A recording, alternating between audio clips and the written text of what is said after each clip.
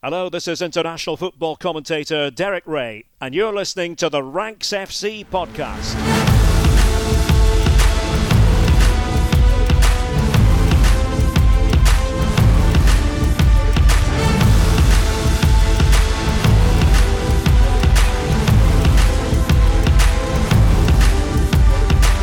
Ranks Squad, and welcome to Ranks FC. It's your favourite football podcast, back for another week and back in the international break to talk one of the greatest stories that we've seen in international football for a little while. My name is Jack Collins and I will be your host today, and joining me as ever is the rank of Mr. Sam Tighe.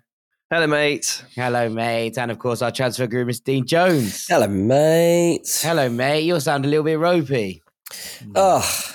I'm going on holiday on Thursday. I've got to have a COVID test tomorrow. I've just given myself a COVID test at home to make sure I'm all right. I think I've just got a cold and I've lost my voice a bit.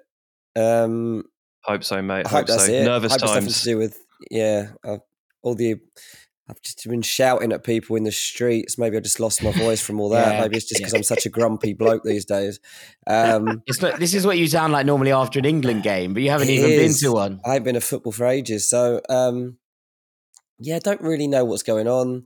Hope I can fly to Chicago on Thursday. Looks like I'll be okay. Everyone in my house is coughing and spluttering. You weren't that well yesterday. No, there's a nasty bug going round. I don't know if you've heard about it. It's a different one. It's a different one. Sam, we've all been ill. You've been ill, but it's fine. We're gonna crack on. We're having a good day today, and we're gonna be talking about Canada. And we're joined by Aaron Moniz, who's going to be talking to us about the whole situation about Canada's qualification after 36 years, the men's national team getting to the World Cup for just the second time in their history. I'm really, really excited to learn more about the story, to explain it and to hear what Aaron has to say and how much it means to him as a Canadian football fan. Before we do that, it's time for Things We Love. And Sam, why don't you kick us off?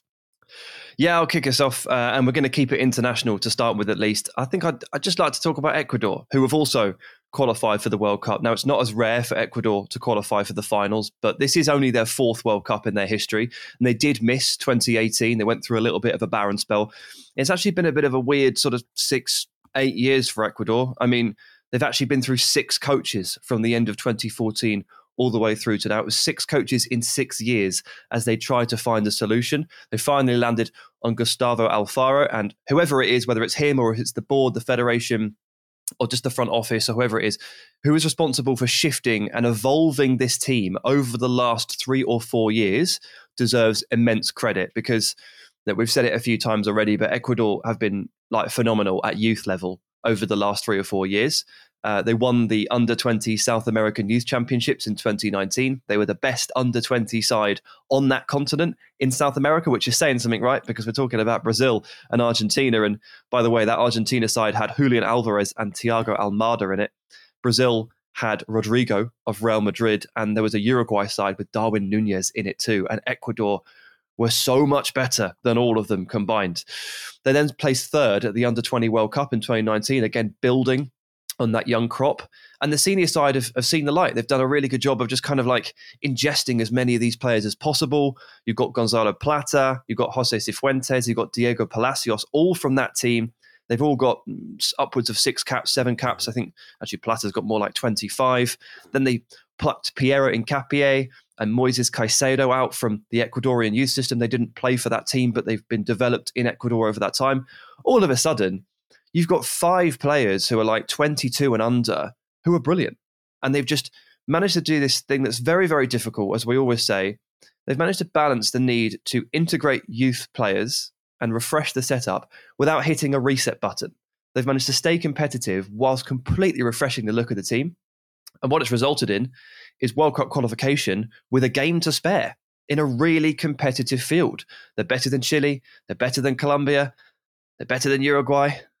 It's been fantastic for them, and I think they deserve a shout as we talk about great World Cup qualifying storylines. Ecuador, for me, not quite as notable as Canada, but deserve a shout and deserve their credit. Yeah, absolutely. It's a fun side to watch as well. And look, I mean, not many teams would be delighted with that result, obviously, in what happened in that Paraguay game. But ultimately, it hasn't mattered in the grander scheme of things, because over the course of this qualification campaign, they've been just so brilliant, and something to be applauded, I think, Sam. And a nice story to keep an eye on, as you say, with the development of that youth crop. Okay, over to you, DJ. What's in your locker? Well, as we record this, USA are on the verge of qualifying for the World Cup. I mean, despite what you may have seen at the end of that game, they were holding up a banner that said qualified. They haven't quite. They're close. The players looked a bit awkward as they held that. Somebody was a melon and gave them the banner too soon, because if US were to lose 6-0 to Costa Rica on Wednesday night, they don't qualify. But it would. I mean, it's not going to happen. But if you did, I do think that if you hold up a banner saying qualified and then you don't qualify, it's up there as the funniest kind of faux pas in sport. This is what I would be worried about right now. Just like, what if it's cursed them? Anyway, the thing I loved was Christian Pulisic's hat trick for US in a 5-1 win over Panama, which has basically booked their place at the World Cup. It's his first international hat trick. 2 pens, both very well taken.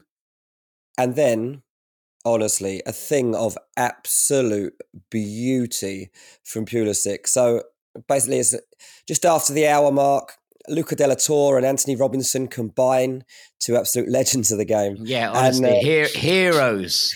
Heroes. And Pulisic, receives the ball over the top. He's back to goal. He kind of spins, takes a touch with his left leg, spins around one defender, basically nutmegs himself, then nutmegs the next defender, and slots it over the goalkeeper. It's unbelievable. Even Messi can't nutmeg himself. This was brilliant from Pulisic. It genuinely was one of the moments, and you're like, whoa! I think it was Stu Holden on comms, and his reaction was just brilliant. Just taken aback by it. Whoa, it's so hard in real time to react to a moment of pure magic. And you do struggle, I'm sure, as a commentator, as a co-commentator, to actually do the moment justice. And to be honest, the best thing to say probably is just nothing, and then whoa, what have we just seen? Because it was something that Dennis Bergkamp used to conjure up. Just literally the way he takes it down, it's like a sort of thing you see in ballet. It's the way he twists and just spins between 2 players. It was lovely. And, something Chelsea fans, I'm sure, will be delighted to know is that Pulisic is in this kind of form as he heads back. Hopefully he doesn't pick up a knock before arriving back now for the key stage of the season. But yeah, just great to see Pulisic in that kind of form. Yeah, that left-hand side for the US, as you say, Anthony Robinson, Luca de la Torre, Christian Pulisic, a goal for all America created in the forges and the fires of West London. I think one to just to remember, to give a shout out to Southwest London there. Absolutely. Yeah, brilliant. Right. The Bergkamp comparison I really like, by the way. I was struggling to put my finger on exactly what it was like, but Bergkamp just about does it. It was magical, wasn't it? Yeah, it was. I think Bergkamp, he scored a goal. It might have even been was it the one against Argentina, maybe? Yeah, there's a famous Bergkamp goal that looks exactly like this. Yeah, absolutely. It's a good comp, a good analogy, shall we say. And right, quickly, before we get on to our main ranking, I just want to touch on Stephen Kenny's Ireland, because we're talking here about teams who are qualified and who are qualifying for national, big tournaments, and Ireland are not. Ireland in the middle of a mini revolution, you'd say, under Stephen Kenny, but it's just been really delightful to watch. Now, by the time this goes out, Ireland would have played again, play Lithuania this evening, but watching us against Belgium at the weekend, and look, you caveat with the fact that it is a Belgian B team, it just feels like Ireland are moving in the right direction. And for years, we watched Ireland, play long ball, 4-4-2, stodgy, turgid football that you'd occasionally get Shane Duffy on the end of a header from a corner. And look, it worked to a point, right? Ireland got to a Euros. There were some successes in there. But once it stops working, once teams start working you out, it's the most diabolical football in the world to watch. When it's working, fine, because results, I suppose, do to some point supersede things. But when it's not working, it had to change. And Stephen Kenny has come in, given an emphasis on youth, changed the system, changed the setup, tried to get Ireland playing football again. And I was just really proud. We drew 2-2 at the weekend with Belgium. And I was really proud of just the way, not necessarily the result, but the way that the team hassled, they harried, they played some football. The 2 goals are both very good goals. Chidozie Ogbene scores a bicycle kick. So, that in itself is just absolutely ludicrous. But he also sets up the header from Alan Brown for the equaliser. And Ireland created and made chances. And I think that was the thing that was pretty heartwarming, I suppose. This sounds ridiculous, but it was just one of those things to watch Ireland play against a big football nation and be like, okay, we'll go toe-to-toe with you. We'll play against you. It was the same against Portugal in the qualifiers. We saw Ireland genuinely look like they were able to compete with teams. And look, it came too late for this cycle of qualifying, and it's never going to be that thing. But it just feels like Ireland are on the up again. And that's never going to be on the up as in winning a tournament or any of those things. It's just not going to happen.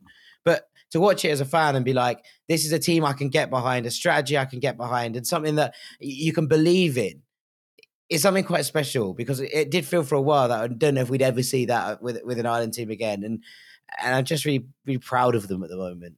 Yeah, it's a shame Belgium won at full strength, though. Well, yeah. Leave him alone. Leave him alone. I just want to pour cold water all over it. No, let him excited. Look at him. Let him get excited. He's been starved of any footballing success or style for so long with Ireland, and it is nice to see them playing a little bit more expansively. And to be fair, maybe a year ago, maybe slightly longer, there were definitely questions, right, over Kenny and whether or not this revolution, so to speak, was worth pursuing with. I think the fan base, the nation, I guess you should say, felt kind of split on that. Certainly what leaked onto my Twitter timeline felt kind of split between whether or not they should continue to give Kenny the time, or maybe they should just look at something else. So he got the time, he got given it, and he's come out looking okay. Yeah, look, Dean, also worth pointing out that Ireland weren't at full strength because Super Gav Bazunu wasn't in the squad. No, Andrew Omabamidele, who's turning into... Mate, I haven't heard of either of those players. Andrew Omabamaldini, as I call him.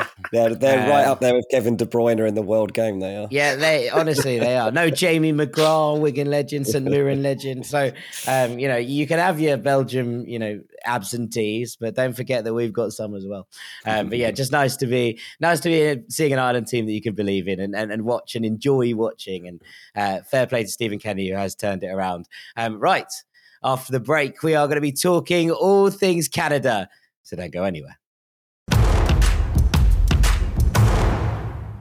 Welcome back to Ranks FC, where we are talking Canada. It's a first for us, and it's a first for our very special guest today as well. So I'm very, very, very proud to say that we are joined by Aaron Moniz, who is a football content creator, skewing a little bit towards data, and a massive Canada fan, and also an absolute lunatic, because Aaron, is 6:30 in the morning. What are you doing? Awake to begin with. Yeah, it's COVID's kind of ending here, so it's my first day back in the office, and now is the perfect time. And I know this is when you guys usually record, so it worked out perfectly, I think, and shows just like Canada, it's meant to be. I'm really happy to be here. I gave Aaron the opportunity to push back the recording. We're more than happy to do the afternoon. I just want everyone to know that we're not really, really sinister. Well, it's going to work. We didn't know he was actually going to work. Really hard taskmasters, Yeah, we didn't make this man get up at 6 a.m. He chose this. So thank you for joining us. I've got to say, he looks fresher than any of us. So fair play. Definitely sounds better than you. He definitely sounds better than me and looks better than me. So well done, mate. Aaron, first and foremost, and just before we get into this ranking, this is just an unbelievable story. You must have been, what an experience it must have been to been there. Yeah, I was really lucky that a friend of mine was able to, had a spare basically, and I was able to go to the game on Sunday. And that was by far the best atmosphere I've ever seen at a game, here or anywhere. Everyone was at the stadium an hour after the game, still cheering on the team while everyone was out on the pitch. All the players had their families either in the stands or they had brought them down to the pitch. We'll get into the scenes a little bit more, I think, in my ranking. But it was just like, I'll say this probably 5 times today. I did not expect to see this happen in my life. And I know Canada are hosting in 2026. which was when I knew that I would get to see my country play at a World Cup. But I didn't think that we would actually qualify for 2022, and to see it happen is just a huge pleasure. 36 years of hurt. We know how that feels. We're English. We have more than that. Look, we get to the World Cup, but most of the time it's a waste of time anyway. So you haven't missed out on that much, to be honest. It's just a lot of pain involved. Yeah, I've gotten to enjoy England's upsets though. In the meantime. Brilliant! Cheers. Yeah, absolutely. Me too. So that makes two of us. It's one of those. I mean, look, just before we get into the ranking, Aaron, like less than 10 years ago, there's that famous result, well, infamous, shall we say, where Canada lost 8-1 to Honduras less than a decade ago, and now we're looking at this team dominating and absolutely hammering this CONCACAF campaign. It's an incredible switch, isn't it? It's an incredible movement in less than a decade to have gone from sort of whipping boys to smaller, far smaller nations to being able to compete and go and beat a footballing powerhouse in the likes of Mexico, and also obviously the noisy neighbours slightly below the border. Yeah, I mean, Canada have stumbled upon, I think, a level of talent, just like a wide variety of playing talent and coaching talent that I don't think was in the setup a couple of years ago. And once you get that level of talent in the team, I think the level or the speed at which you see it turn around is really quick, right?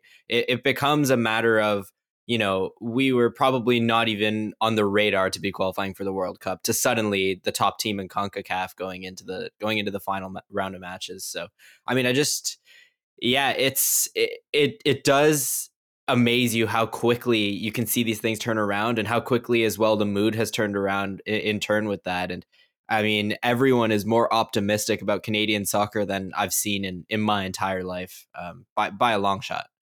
Yeah, fair. Right, let's get into it then. Let's get into the ranking, and I'm just going to throw it to you and let you take us away. Oh wow! I mean, this is amazing. I've been listening to Ranks FC for so many years, and now, I mean, I've become Ranks FC. That's incredible. That hot seat. Sam's just divesting power around at this point. He's like, here you go, you're the rank god for the week. All right, so I'll start with number 5. This is the one where I kind of wanted to take in mind sort of everyone who's been involved in this. I think a lot of people tend to think Canada are a one-man team, and this is my way of saying this is a squad that mixes players who are playing in the top European leagues and players who are at the top of MLS and some of the leagues around here, and their story combined is just incredible to see. So I'm going to go through some players. I think a lot of people tend to think that Alphonso Davies has kind of catalyzed this change, and while he is one of the main leaders of it, this squad is full of really talented players. The World Cup squad that I'm expecting Canada to put out will have 9 players who are either in the Champions League, Europa League, or one of Europe's top 6 leagues. And it's also combined with some of what I believe are the top players in MLS. I'm going to go through some of them to maybe talk about a little bit of the stories. I'm going to name these off really quickly. And then there's a few that I think you might see play at club level, so we'll focus on them a little bit more. So starting with the initial list, I'll start in goal, Milan Borjan. He's actually Red Star Belgrade's starting goalkeeper. Amazing shot stopping ability. His ability to prevent goals has, as you said, I'm a data guy, very much overperformed their expected goals metrics. Borjan is basically just a traditional shot stopping goalkeeper, 35 years old, and if you were watching the game on Sunday after the game, you would have seen him bring his son down, just breaking down in tears, holding his son up into the BMO Field crowd and celebrating that he had finally done it before pouring champagne on John Herdman, the manager. Steven Vittoria, 35-year-old ball-playing center back. He went through his youth days at Porto. Really pretty good ball player, helps Canada get out of the back. Tall, tends to play in the center of a back 3. He was also in Benfica's loan system for a number of years.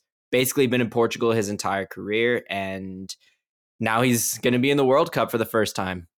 I wanted to talk about Jonathan Osorio. Osorio plays for my local club, Toronto FC, and is one of my favorite players. And you could tell he was a hero in the city at BMO Field when, after the game, he was the one who got to bang the drum while everyone was around him. And if you saw it, it's a great moment. he's sort of examining the drumstick as if he wants to just bang the drum as hard as he possibly can and get it to get as loud as it can. And everyone's clapping in the stadium. A huge leader in the community here in the Greater Toronto area for soccer, and he's been at Toronto FC, I think, his whole career. Richie Laryea, he's one that you might see in the championship in the coming sort of hopefully weeks or months. He's just signed for Forest, isn't he? He did just sign for Forest. He's a right back, but he can also play at left back or on either wing. He's this extremely press resistant ball carrier. Like he'll pick up the ball deep, and then you'll see that he's in the final third, just having carried the ball the entire way and beaten 3 men, and you have no idea how he did it. And he's also a huge goal scoring threat and crossing threat in the final third. Loves to pick up positions on the last line. He has quite an anger streak, I would say. Like if you foul him a couple times, he tends to really get into the game, doesn't shy out of a duel. I think championship fans will love him if he starts getting regular game time. And then the last one I wanted to talk about here was Alistair Johnston, MLS player now, but 3 years ago at 20, he was playing in Canada's semi-professional leagues. So that's below the Canadian Premier League. I'm not even sure the Canadian Premier League was a thing back then. So it was basically not a professional league. He didn't know he would be a professional footballer. And then he got drafted into MLS, and just a couple of years later, he's going to the World Cup. And I think he's probably going to start at least one game for Canada. Plays as either a defensive right back or kind of like a right center back in a back three. And he is a really good defender. Like he tends to give even some of the more difficult attackers a really tough time. Yeah, it's that's quite a story. Just you see those kind of, I don't want to say rags to riches, but you know what I mean. There's kind of stories where people have just sort of exploded out of non-league or semi-pro football and suddenly have reached top. That's a real jump at 20 to be playing, 2 or 3 leagues below professional level, and suddenly to be catapulted into a World Cup 3 years later. That's a remarkable tale. For sure. And I mean, I think there's a lot of people around in Ontario who are really, really dedicated to these local leagues and really put their heart and soul into them.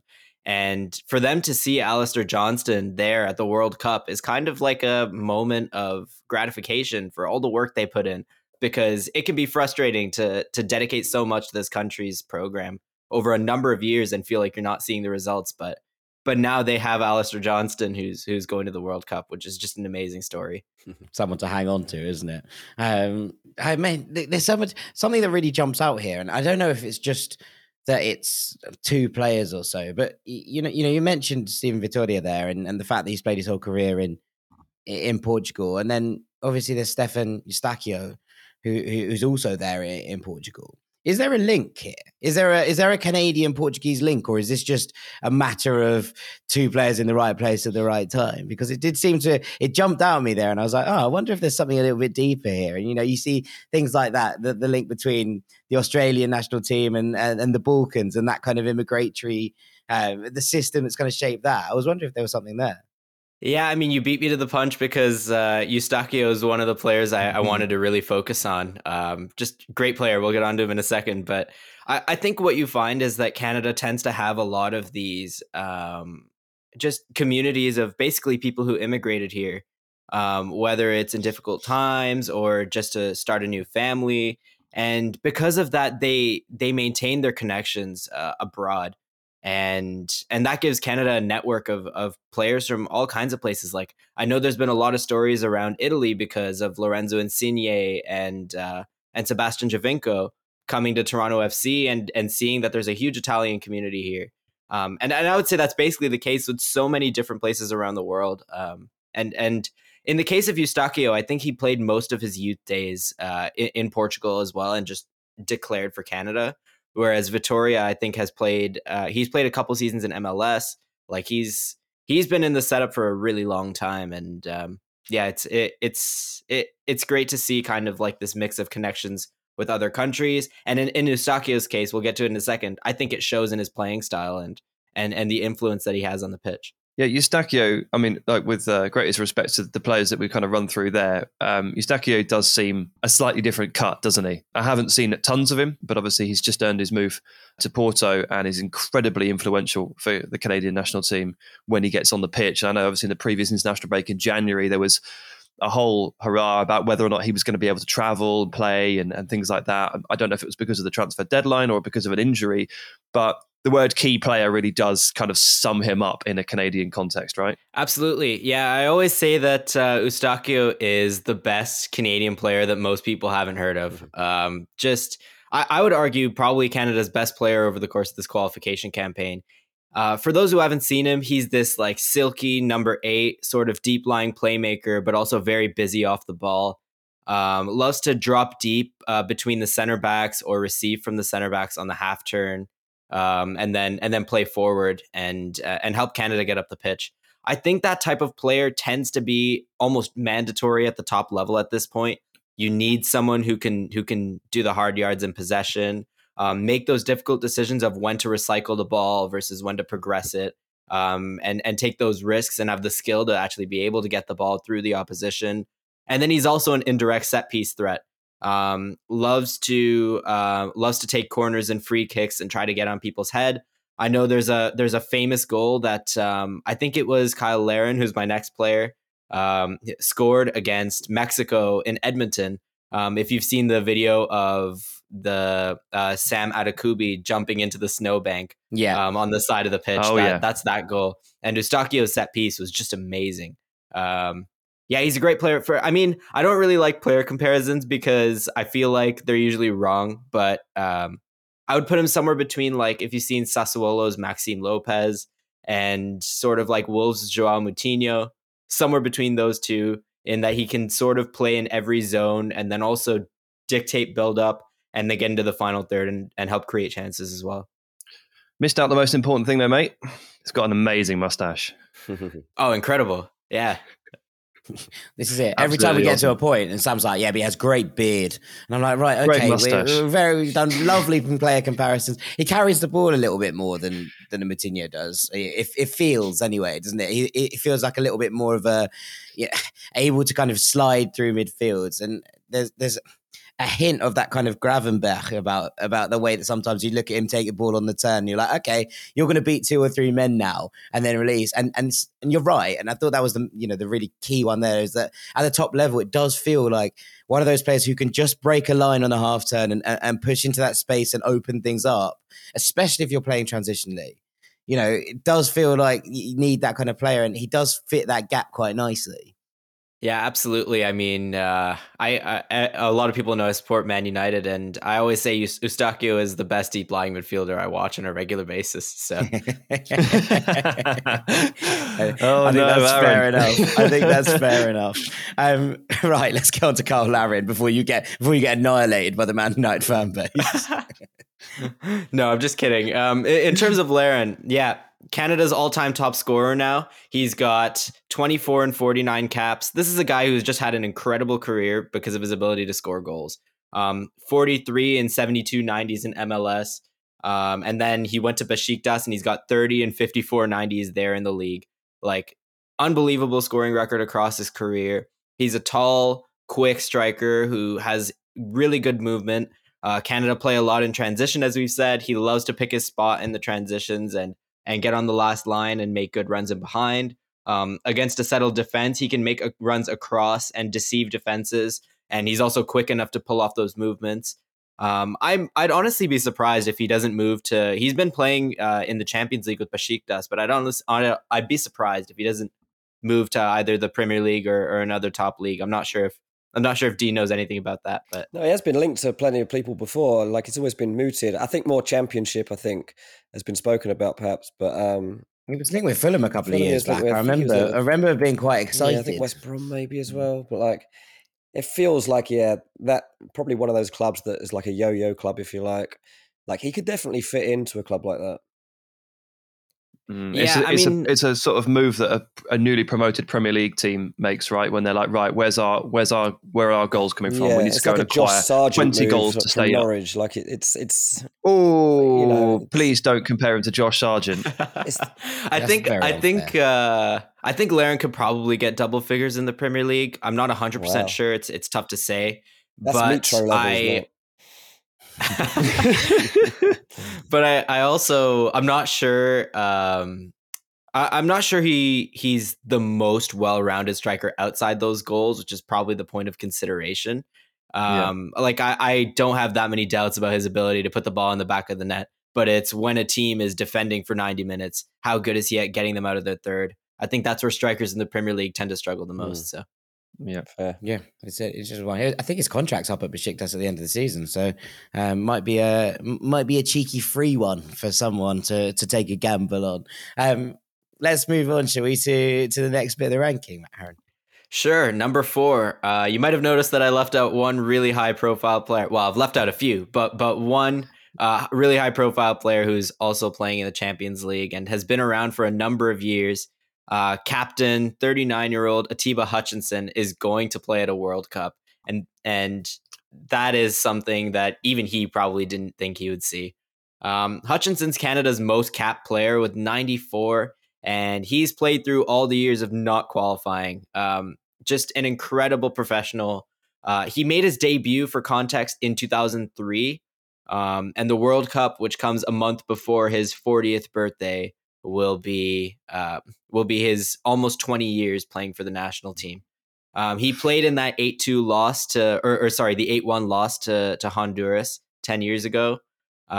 He's played through everything. If you thought Luka Modric was impressive for playing in the Champions League at 36 this season, Hutchinson played in the Champions League at 38 this season. Over 400 combined appearances for Copenhagen, PSV, Besiktas. Basically, this comes from a time where, you would get a few Canadian players who are just kind of hanging around Europe, with the rest sort of the best are in MLS and everyone else is below the professional leagues.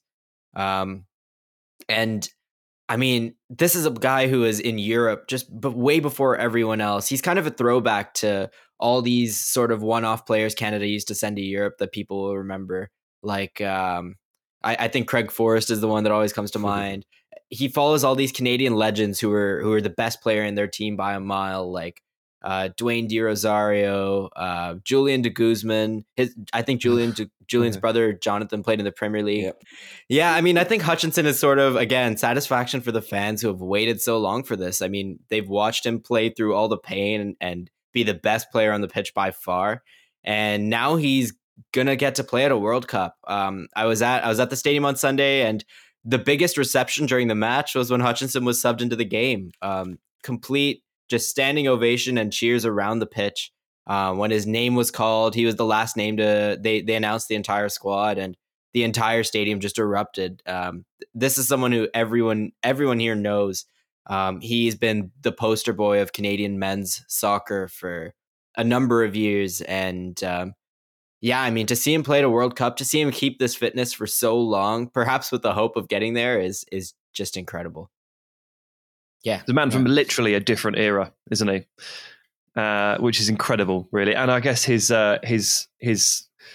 veteran presence will be very welcome for this team when it actually comes to the big event, because otherwise it's a lot of players who are 25 and under, a lot of players who lack real experience. So having big Atiba Hutchinson there to guide them through, someone with such Champions League pedigree, is really important for the makeup of a squad.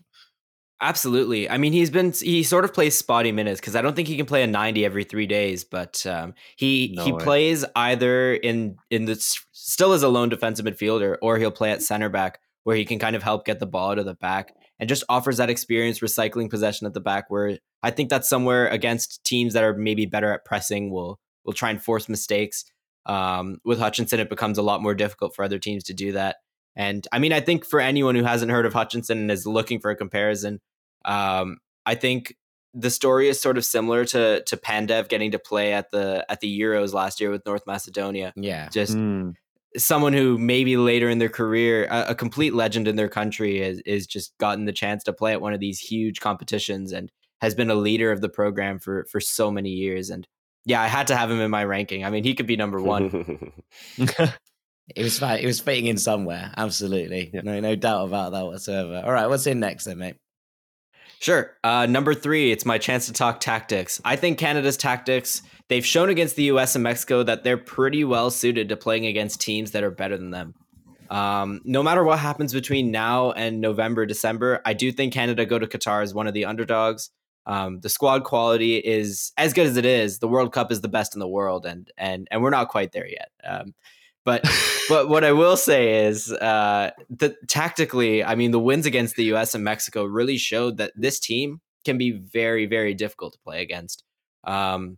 I'll start with out of possession. They allow kind of the ball to move through the first third and allow the ball to circulate between defenders, but the front three are extremely energetic and quick. I think we'll get to them in a minute, but they're extremely energetic and quick, and they really work to cut off the passing lanes from defense to midfield and make things difficult for the opposition to progress the ball.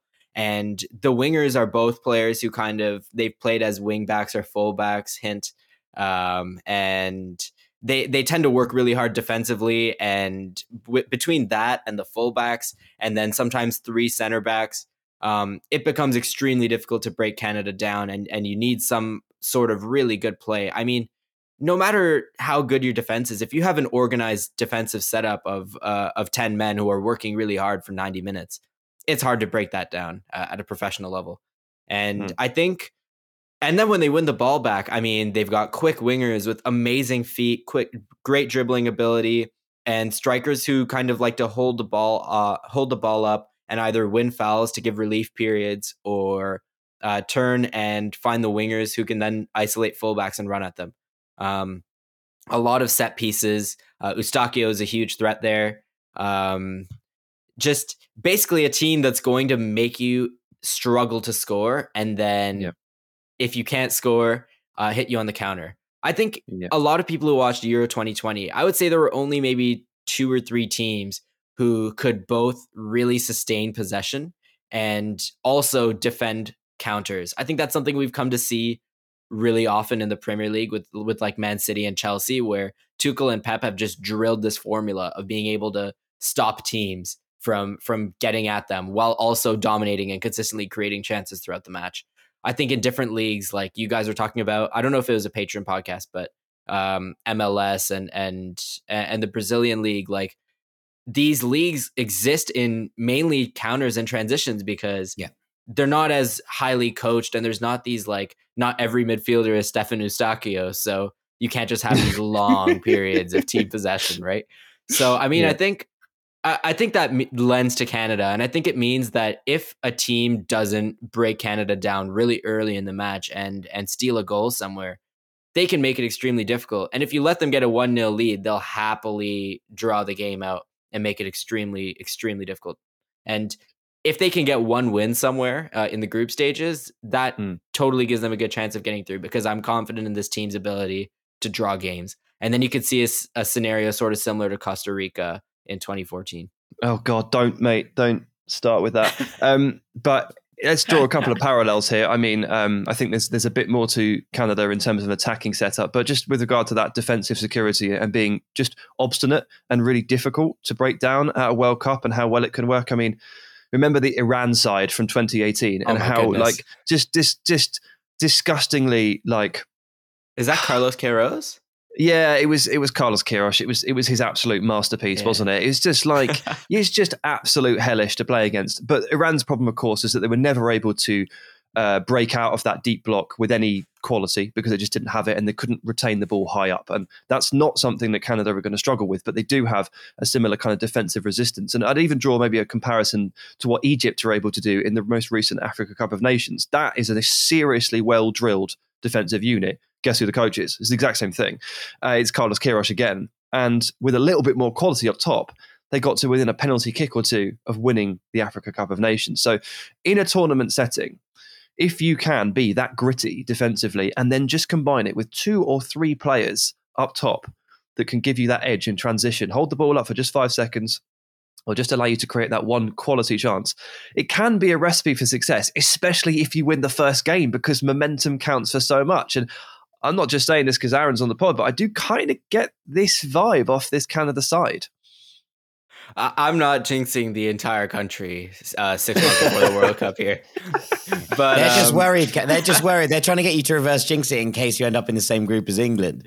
They're already at it. Look at them playing mind games before anyone's even begun. Absolutely better. Oh, it's okay. We beat England. Yeah, that's easy money. That's who you want. I think Yeah, I would say Canada probably have a little bit more about them going forward than that Iran side. I remember that. Oh, definitely, their man. goal Definitely. was sort of to go through to the knockout stages with 3 points. I think that was kind of the angle there. In terms of Canada, they can actually. I'm not sure how many periods of long possession they're going to have at this World Cup, but they can actually attack teams and produce things in possession with players like Eustáquio and Jonathan Osorio, who can actually keep the ball in advanced areas. Keep it circulated and get balls in behind or in between the defenders. I think last week against Costa Rica was a great example because they had a man sent off really early. It's really struggled in the first half away. And then in the second half with 10 men just came out and dominated Costa Rica for 45 minutes. I think they had almost 20 shots with 10 men. Keylor Navas was incredible. So they couldn't find the back of the net, hit the post twice. Just constantly hassling teams. And I mean, if you give Canada the opportunity to get into the game, I think they do have some resources to take it. But I do expect that a lot of these elite teams with elite midfielders are gonna put Canada on the back foot. And it's important to note that Canada can actually play that way and grind out results the difficult way. And they're difficult to score against, which gives them more time basically to find their own breakthrough. And I think that's a good recipe for success. If you're an underdog team at a World Cup, that's probably somewhere in the playbook. Yeah, absolutely. 100%. I mean, it feels like the right time then to give John Herdman his flowers, really. The first coach ever to take both a men's and a women's team to a World Cup now. It's a remarkable story from a lad from County Durham in the northeast of England. So, but it does feel like this team has really and as you say, though, these shapes and patterns that are developing and the ability to kind of play in two separate ways, even in one game, as you pointed out there in that Costa Rica game. It is a mark of good coaching, as well as, yes, a good setup and good players and all of these things. But Canada feel like they're well drilled. They feel like they're in a position where everybody knows how to buy into a game plan. And that's usually a mark of someone who knows exactly what they're doing and exactly how to set up.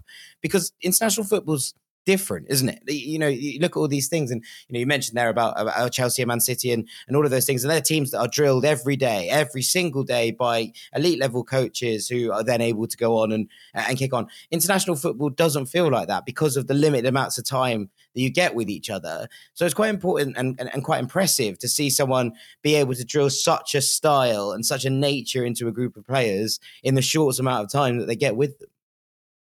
Absolutely. I mean, Herdman's actually not on this list, so this is a good time to talk about him. But he's been amazing. Like, I mean, I think when he took over from the women's team, I think there was a lot of sort of discourse about how people felt that coaches from the women's game couldn't work in the men's game. And I think he's just gone and proven everyone wrong, basically. Canada play with, I mean, I think this is why ultimately they won CONCACAF. I don't think Canada have the best squad in CONCACAF, but I think Herdman's coaching and his ability to get this team together and really play some tactically astute stuff for the international level has gotten Canada through in a big way. I think one of the sort of most distinctive things Canada do is, I don't think they have sort of high level ball playing center backs, but Canada have a lot of right-footed and left-footed players. And then the wing backs and the wingers, like I said, are all sort of like Larea, Atakubi, Davies, Buchanan. They can all sort of both play in fullback areas and on the wing. So what you'll see is kind of this like horizontal rotation where, depending on where the ball is, they'll actually rotate and push one winger really high up, and then the other one will drop to form a fifth man and build up, and then give Canada that extra platform getting out of the back, allow sort of some of the more talented players to get on the ball and build up. And I think that's a really clever thing that you often don't even see from club managers, where just being able to get that extra man at the back and then have options and lanes to pass the ball out wide can be a great way of working the ball to the central midfielders, and then they're looking forward to get up the pitch. And it's turned a team that I would say doesn't have many strong ball players into a team that can actually get out the back pretty reliably, if not well. Absolutely. 100%. It is a real feat of coaching. I'm glad we got to hand out a little bit of those flowers. We talked about it there a little bit, and it feels like the right time to come on to this attack, Aaron. Oh, absolutely. So, I mean, I think this is ranks really high because it's the source of the future. These are the three who are going to be playing for Canada in 2026. But also, I think these are the ones that everyone's going to be watching on their screens. They're all playing Champions League football now. They're all at the top level. And I think in a couple of years, at least two of them are going to be at really, really big clubs. So number 2 is Canada's genuinely elite young attack. We'll start with the one who's least heard of, Alphonso Davies. Not sure you heard of him.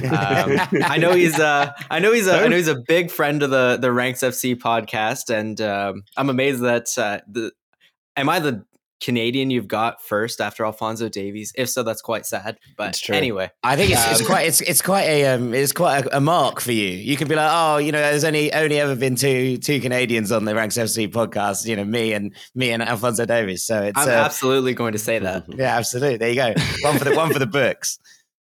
Yeah, for sure. It's that old thing, isn't it? It's like, oh, you just pick a player and be like, between us, we've got ex Premier Leagues, ex Champions League trophies.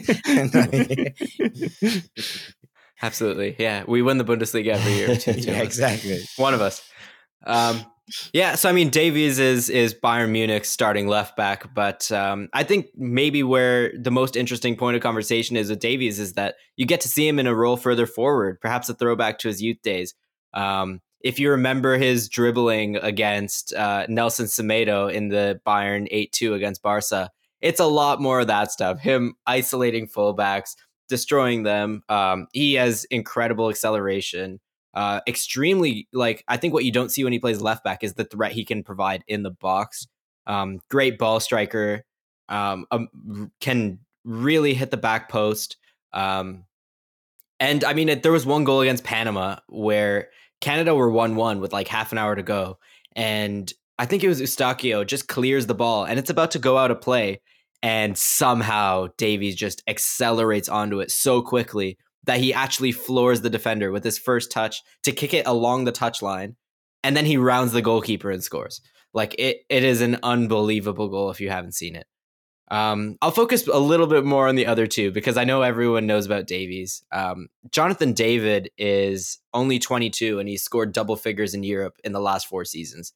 First with Genk and now with Lille. And it looks like next season he might not be playing for Lille even. He's got, I think he scored a few in the Champions League this season. He's a good goal scorer. And I mean, he's got more than, I would say, probably more than 1 in 3 is what the data suggests for his goals, but slightly less than 1 in 2 so far. I think maybe where he provides the most value is receiving in difficult situations and in possession sequences. He kind of has this I would say he's more involved than the typical striker in the way a team plays. For Canada, Larin tends to be the last line presence or the main one.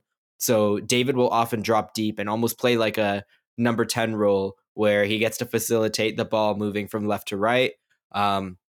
Really good at receiving on the counter and then either quickly moving the ball out to the wing where Canada can really threaten teams, or winning a really quick foul because he'll draw contact and then get the ball out of feet really quickly. Just an incredibly silky player to watch on the ball, and probably what makes me very confident that he could play in any league, even if he's not going to be the absolute top scorer in every league in his prime. My kind of striker. Someone who does the dirty work. I don't like Carl Larin, but I like Jonathan David. One word answer, Aaron, yes or no. Does he suit Arteta's Arsenal? Oh, absolutely. Yeah, he does. I don't want him to go to Arsenal. Please. If I have to support him at Arsenal, you don't understand how hard that's going to be for me. I do think if Arsenal make the Champions League, they're probably going to look for someone with a little bit more proven pedigree scoring goals. I would expect, I mean, if he can find fitness, I think he's actually better suited to Arsenal than someone like Dominic Calvert-Lewin, but Calvert-Lewin probably scores more goals over a season, and that might factor into the decision. But he does fit into Arsenal. I think Arteta really looks to involve the striker in every aspect of the play. I'm not 100% sure how I feel about that, but he really wants the striker to get involved and build up, be able to receive and drop the ball back to the midfielders or get the ball out wide, and then make that final run into the box with perhaps Martinelli and Saka and be able to score goals as well. It's a really demanding role. And perhaps with David versus another elite young striker prospect, what you're giving up is maybe somewhere between 2 and half a dozen goals a season. But what you're getting in exchange is a lot of, like I said, just really, really high ability on the ball. And when the ball goes to him, it's more likely to stay with him than with someone like Calvert-Lewin, I think. Yeah, it just kind of really strikes me as the sort of player that, from what I think Arteta wants from his striker, great fit, absolutely great fit. And there aren't that many out there like that. So Jonathan David's in a really kind of privileged position. He's got those 4 seasons of double figures in goals, so he can check that box. And he's build up play monster as well, and someone that gets involved. Like, he looks to me like probably the most affordable of that strain of striker that Arsenal are looking at the moment, unless they want to go ahead and move Joao Felix into a different position or something like that. And I saw Cody Gakpo links this morning. I think he's a wide forward for Arsenal, as is Darwin Nunez. I think it's a different conversation, but it just got me thinking as you were talking about David. I'm always thinking about Arsenal striker conundrum. It does feel like one of those very few that can fit that bill. But anyway, I interrupted you. No, it's fine. I mean, I'm not sure Gakpo is a striker. I've only seen him a few times. But in my view, he's a winger. He's a wide forward. I would agree. I like Darwin Nunez, but I want to see him at West Ham. I think he kind of has that Mikhail Antonio. Oh, he's a striker for West Ham. No doubt. He's got to be. Everyone's a striker for West Ham. They just, anyone that can get in behind, you're like, you can play up front for West Ham. That's fine. Doesn't matter who you are, what you do, if you can get in behind. I'm excited though about hearing about the third part of this trident, Aaron. Oh, absolutely. Yeah. I mean, I think you guys have brought him up a couple of times briefly in Patreons, and I've been messaging Sam like, you need to hear about Tajon Buchanan. He's great. He's the best, one of the best Canadian players I've ever seen. And I first saw Tajon Buchanan when he played my Toronto FC in MLS. He was playing for the New England Revolution, and he scored a header from right wing back. Just absolutely floored Toronto's defense with his pace. And I knew from that moment, I was like, this is why people are talking about this guy. Like, he's definitely going to be playing in Europe at some point. So yeah, I mean, I think the obvious comparison here is Leroy Sané. Sané's a left-footed left winger. Buchanan's a right-footed I was going to go with winger. Denzel Dumfries there. You just told me that someone scored a header from wing back. I cannot legally compare him to Denzel Dumfries, but yeah. I mean, I think Sané is the obvious comparison. I think if he were ever to end up in the Premier League, the fans would love him because he's this like basically throwback winger he's tall and he has really, really quick feet, gets down the right touch line, works extremely hard out of possession. That's why he's been playing wing back. And I think he's played left wing back for Bruges in his first few games. I think ideally what he probably sees himself as is like the third member of the Noah Lang and Charles de Ketelaere front three. And I would love to see that front three personally. But just amazing winger with extreme explosive speed, great dribbling ability, knows how to draw the defender in and then just get the ball out of feet so that he can win a foul or get past them. At least once a game, a defender has to take a yellow card in CONCACAF because he's just completely made a fool of them. Perhaps. And then also, like I said, a goal scoring threat. So he's an indirect threat from set pieces. He scores from a lot of corners. He's really good at getting to the back post or exploding to the top of the box when the ball is on the left flank. He'll make those runs sort of either to the top of the box or to the back post and not in crosses or add to the link play. And he's so quick that fullbacks can't really track those runs. Great, extremely fun winger who I think maybe where he probably has to work a little bit more before he could play for a top club is his decision making, especially when he has the ball, when he's dribbling on long sequences. Picking the right time to release, I think, is a very difficult skill that a lot of young wingers have to learn over time. And depending on how he develops with that, I think you'll see a lot of interest from Club Bruges. I don't know if they're going to be playing in the Champions League next season, but if they are, keep an eye out for Tajon Buchanan before the World Cup. Yeah, I mean, look, he's got a great mentor now at Club Brugge in Dennis Adoy, so I'm sure he'll continue to develop in such wonderful, esteemed company. This is just madness, by the way. just another stop on the Canada Fulham pipeline. Just another one. There it is. Just link them all back together. It all comes back to it eventually. Sam hears about Dennis Adoy about 20 times a week. Some of these Club Brugge team sheets, I was looking into this before we started recording, and I was like, well, yeah, Tejan Buchanan is playing at wing back, and is that Dennis Adoy holding mid? And you told me about this, Jack, beforehand. Like, I basically didn't believe you. He's playing as the lone defensive midfielder, and Buchanan's playing as the wrong-footed wing-back. I mean, there's something I really like about that, but there's also something might be something slightly wrong about that. If they're not playing in the Champions League next season, I think I know who to point the finger at. But I don't think I think we can definitely not point it in directions of Dennis Adoy, considering he joined in January. But we shall see anyway. I think it's Dennis Adoy's fault. We should. Yeah, I mean, I think. I do think Buchanan, much like Sane, is a much better right-footed right winger than cut in and shoot left winger. But yeah, I mean, it goes to show his versatility that he can kind of, especially at wing back, like to play left wing back as a right winger is quite a big change, and he can definitely do it. You know, for someone that came on the podcast and claimed they don't like player comparisons, Aaron, you've laid down a hell of a lot of them. And it's what we love to see. Things you love on XFC. It just gets into your soul. Suddenly you're comparing players you didn't even know you thought were similar. It finds them in. Which leaves us with the last point, Aaron, and I suppose it's more of a general one.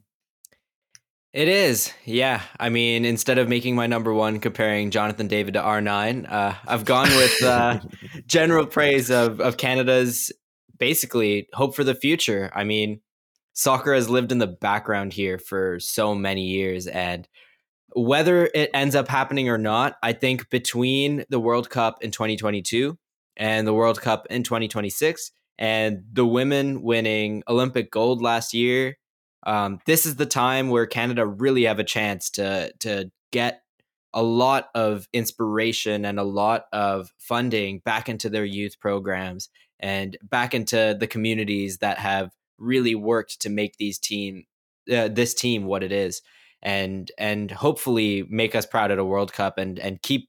Hopefully, this isn't the first and last World Cup qualification run I see in my life. Hopefully, this is the start of a long-term thing. Just to give a little bit more background on this, like I said, the women managed to win Olympic gold last year. It was a great game. I think they've kind of had like a 10-year journey with this, going back to 2012 when it was a really difficult and I think a really devastating loss to the States in London. There's been this kind of sort of, will they ever get it done in this generation? And I think finally at last they did it. And then sort of similar to what we were talking about with the Atiba Hutchinson, Canada's men have finally made it to a World Cup after 36 years. It's also, I think you can see it in the team on the pitch. These players, they feel, if you watch the interviews, they refer to each other as their friends as opposed to their teammates. You see that everyone is extremely engrossed in this team and what it's become. And the fact that so many of these players were told that maybe they would never even play professional football, or they were rejected at the provincial level, or they were rejected at the MLS level, or they were rejected in Europe, or, you know, in Hutchinson's case, he had to play through 8-1 losses in qualifiers to teams that barely qualified for the World Cup. I mean, it's unprecedented. I can't understate the extent to which it's unprecedented that Canada will go to a World Cup now, and not only go to a World Cup, but also go as the winning nation in this continent. And I mean, as a kid, being the one who likes soccer, all my friends or everyone in school would talk about NBA and the Toronto Raptors, or the NHL and the Toronto Maple Leafs. But with soccer, it was always like there's this massive gap. And I used to play as a kid a little bit. And perhaps if I were to be able to see that this team is as good as it is, and, you know, you can see that there's actually a path to get there. I think a lot more kids will be signing up and staying in and choosing soccer as their sport to play. And I think that can only be a win. Canada's program is not perfect. There's a lot of, as with anything, there's a lot of politics. There's a lot of bureaucracy. But what it is full of people who, in my opinion, want Canada to be better, and full of great people who get to now watch this team play at a World Cup after dedicating their lives to this. Yeah, I mean, and I hope that's the start of something you're on bigger. board at a great time. I mean, you're the perfect age for this to have happened. Like, you can actually properly embrace it. You might be able to work as part of it. Like, the next, 5 years are huge for you. Absolutely. I mean, I'm unable to go to Qatar, which I would love to. I'm hoping I'll be able to get some of the World Cup in 2026, because I think it's going to be box office here. I think now seeing this team, the people who don't already know, I mean, it's been front page news, but the people who don't already know are going to know about this team once they see them play in Qatar, whether they win or not. What I do know about this Canada team is that they wear their heart on their sleeves, and every single player is extremely passionate about the fact that they play for us. And I mean, to see that, like, even players like Stefan Eustáquio, who could have declared for Portugal, for him to come out and say deciding to play for Canada was the best decision I've made in my life. You can tell that these players really, really want Canada as a country to be able to experience the joy that they've had playing in the last few years. And I think because of that, in win or lose, they're gonna show the world and this country what they can do. Awesome. It's amazing. It's as you say, it feels like a moment for soccer in Canada. It feels like that kind of between the women's team doing so well and having that journey, and now this big landmark 36-year wait is over before. And you're so right in that. There's one thing going to a World Cup and being like, we're the hosts, we're going to be there no matter what. Fine, sure, great. And it's obviously enjoyable. And there are plenty of nations who've done this and been like, okay, cool. But there's something even more special about earning it the one before. So you're like, okay, we've earned our spot. We've also earned our spot for the next World Cup because we had the vision to be there this time around. Next time it's not going to feel like, oh, we're here for the pity party. We're here to go and compete. And I think that's massive in terms of shaping the dynamic around it. It's not just, oh, look, we've got here because we've hosted. It's we've got here because we earned it. And then we're hosting and we want to kick on with it. And I think that's amazing. An amazing opportunity, as you say, over the next sort of 8-10 years to go and kick on again. Absolutely. I mean, I sort of think of Leicester's Premier League win and the way it sort of affected them long term. Initially, you get this wave of people who just feel like it's a once in a lifetime moment and you're never going to see this again. And it's just incredible scenes. And then slowly but surely over time, they start to build a little bit more. And that initial win is what allows them to kind of build towards now being what I consider a stable top 10 Premier League team, right? And I mean, there's a lot of reasons why that might not happen for Canada, but for the first time, there's a lot of reasons why Canada could genuinely be a force or at least a consistent World Cup qualifier from CONCACAF in the future. And if they do become that, I firmly believe that this initial run will be perhaps the biggest reason or the watershed moment for Canadian soccer on the men's side. Amazing. It's a hell of a journey. It's a hell of a story, and we hope it's a hell of a beginning for new beginnings, shall we say, in Canadian soccer. And with that, Aaron, I think you've hit the heartstrings there at the end, and we're gonna let you go on that note. But will you tell everybody where they can find you online and how they can keep up with you? Sure. I mean, yeah, I work full time. I'm a full-time student as well. And I tend to get busy, but I do tweet a lot about football at A Muniz Football. From there, you'll be able to see pretty much everything I do, quite a bit of podcasting, occasionally writing, lots of data. So, I mean, I'm a data scientist, so most of my stuff focuses on the link between data and football, inevitably. I think it's a lot of fun, and yeah, I mean, Twitter's a heck of a place, but it's great. It's one way of putting it. It's a jungle out there, would be how I would suggest it. But Aaron, it's been such a pleasure. Thank you so much for coming on. Thank you so much for talking so openly and so earnestly about Canadian soccer. It really is so wonderful to hear how much it means, and why why this isn't kind of a one-off, why this does feel like the start of something massive, and why this story is so important over there. Yeah, I mean, I just want to say thank you to you guys really quickly. Like I said, I knew nothing about soccer 10 years ago. And when I started, one of the first writers I would look to read regularly was Sam Tighe. And so you still know nothing. Yeah.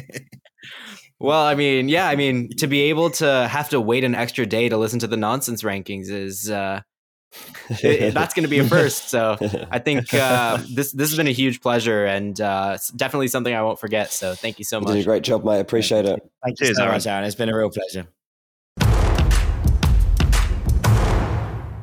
Welcome back to the Ranks FC podcast. And first and foremost, thank you so much to Aaron. That was an enlightening bit in the middle here, an enlightening main ranking all about Canada. I have learned an absolute shed load, which is something that's always nice to say and always nice to say out loud. But we're going to finish things off as we usually do, which means that Dean Jones, the floor is yours. It's time for Melon of the Week. This week's Melon of the Week is FIFA President Gianni Infantino. Oh, dear. This bloke's an embarrassment to football. Maybe we already knew that, but he's obviously been out in Qatar this week trying to rally the troops. Spoke to a group of volunteers. Well, he started a chant. So, Qatar, FIFA. Look, unsurprisingly, the group of volunteers sat in front of him didn't look unenthused. Didn't look particularly keen on it. I mean, I knew this was going to be a soulless World Cup, but I didn't know that we were going to start on this note with Infantino trying to rally volunteers to try and make them enthusiastic about the tournament that's coming at the end of the year. It was awkward. It was embarrassing. It is quite grim, isn't it? It was like, it made me feel a bit uncomfortable to what we've got to come. Like, I'm hoping like this World Cup takes me by surprise. And I think in some ways it will. And I think it will manage to be a good World Cup. But there are moments like this that are unnecessary. Like, stop it.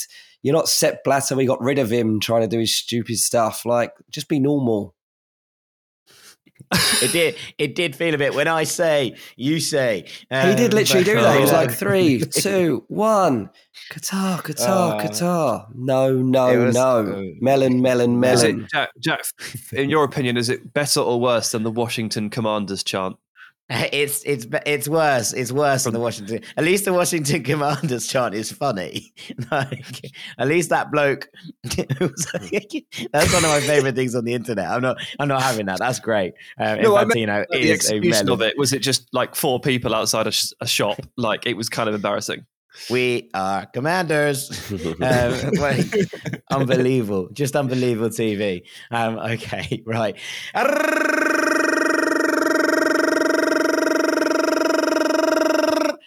That is the gibberish siren, and this week I'm going to be ranking my favorite croquettes in Berlin. Oh no, it's back to me. Quick and simple this time around. It is 3 things that I find extremely annoying. Honourable mention to Dean. Jack Collins. No, just kidding. I love you, boys. At number 3, we're going to talk about spinach for a bit. I know we've already talked about spinach on this podcast, but we're going to have to talk about it again. Have we? Obviously, I love spinach, and we talked about spinach in our top vegetables. It's great, but what is really annoying is it comes in absolutely massive bags, and it might seem odd to moan about that.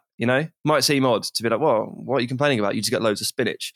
And I appreciate that when you cook it, it shrinks, so you do actually need quite a lot. But I am a man who much prefers, for the most part, to eat his spinach uncooked. I put it in sandwiches, right?